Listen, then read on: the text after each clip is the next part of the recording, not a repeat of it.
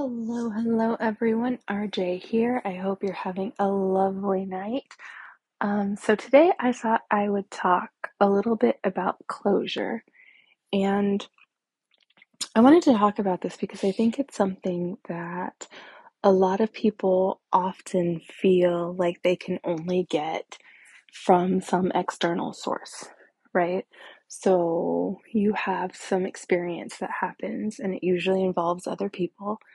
And for whatever reason, it's hurtful or painful, and you kind of go into this like, why did this happen? Or why me? Or like, why did this person do this thing? Right?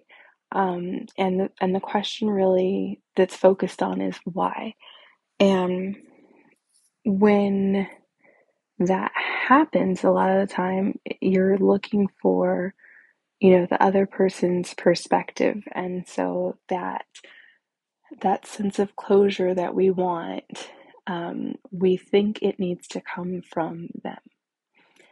And it doesn't. Closure is actually something that you can give to yourself. And there are a couple ways that you can go about it, but you don't actually need the physical presence of the other person or them actually telling you or explaining to you anything. So, one of the things that we can do, so if you do visualizations and meditations, this one is like a pretty simple one. Sometimes maybe easy, maybe not. It kind of depends on the situation, but simple. And it is to in meditation, like doing a meditation as a visualization, to sit down with this person and let them, like, ask them the questions that you're wanting to ask them and allow that space for the answer to come, right? So that's one way. Now, if you are not that person that does visualizations or does meditation or what have you, that's not a problem.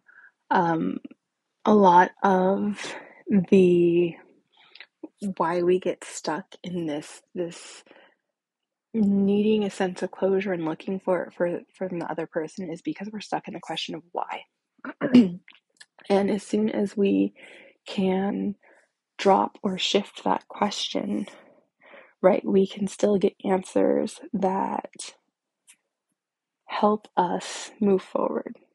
So it's not going to be oh, this is the reason, like from the standpoint of them explaining, but it will help you understand what you can take away from the situation and work with moving forward. So, shifting that question from like why to okay, what can I learn from this? Right?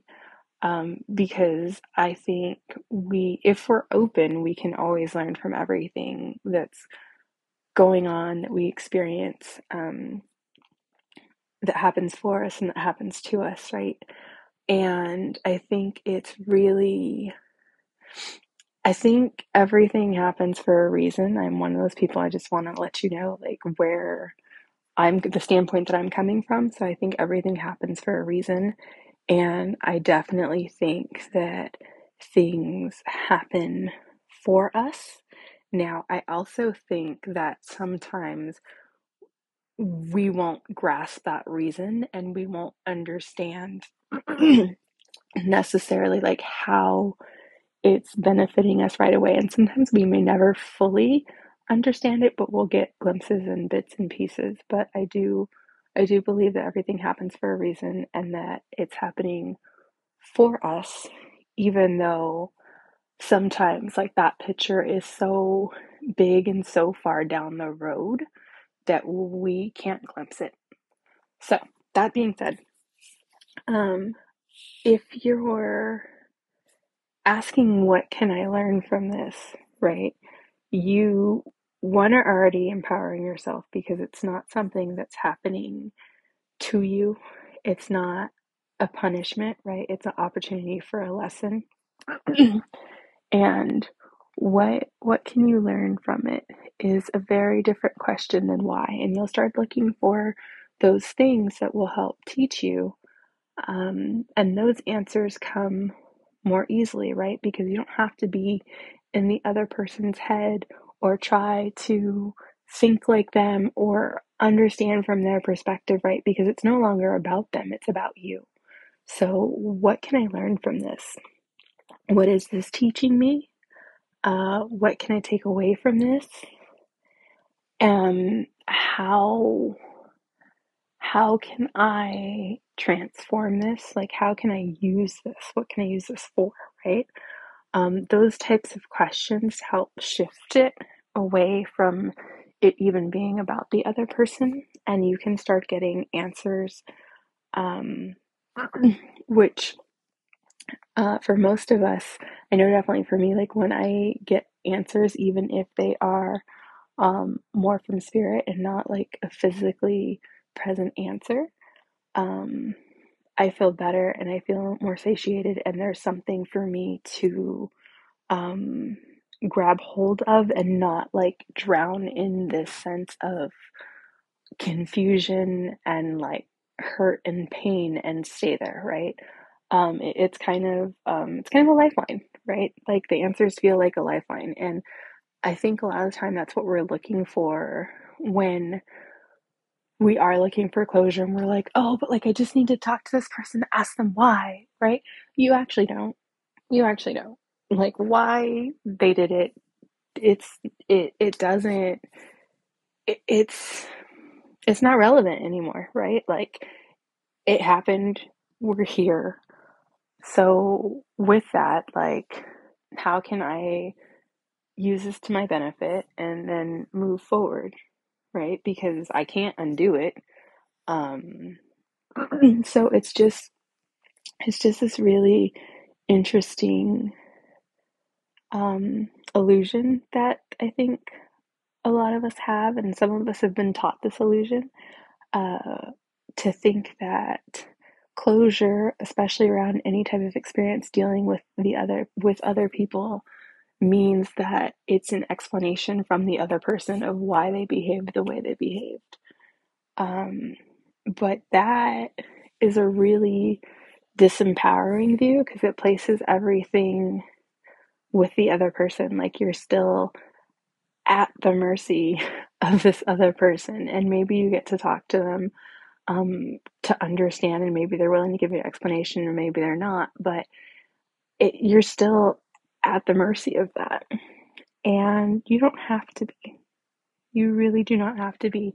Closure is definitely something that you can find for yourself. You can get yourself answers, but you need to change the question that you're asking, right? Because oftentimes we're not going to be able to answer why this happened or like why a person did something, right? I mean, eventually we might come to a particular understanding, or it might be revealed, or you might get to a different stage in your life and suddenly like, oh, all this shit makes sense. Like I get it. Um, but not necessarily, right? And it doesn't do you any good to stay in the quagmire and stay at the mercy of this external thing when you can start doing the work and finding answers for yourself, from yourself and from spirit, and moving forward and building and growing from it, right? So change the question you're asking. You can do the visualizations.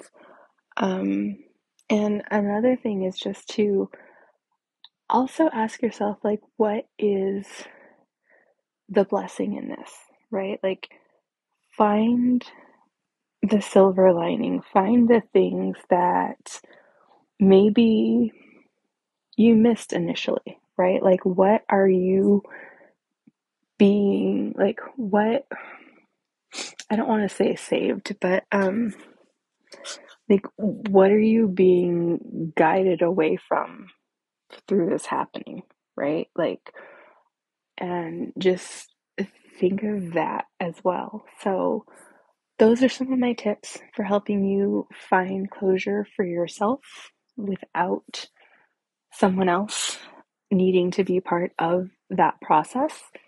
Um, and I mean, definitely, like, I'm not saying, if you feel like whatever experience you've had, if you feel like you need to talk to someone about it, like, you need to go to a therapist. I'm not saying don't do any of that. That's not at all what I'm saying. But I'm simply saying that we sometimes get stuck in this need when an experience involves other people, that like we need those other people that were involved to like explain themselves or to try and share their perspective so we can try to get it and comprehend it.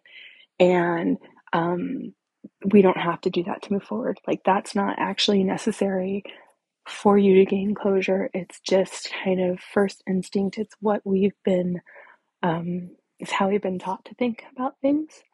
And we don't have to do things the way that we were taught.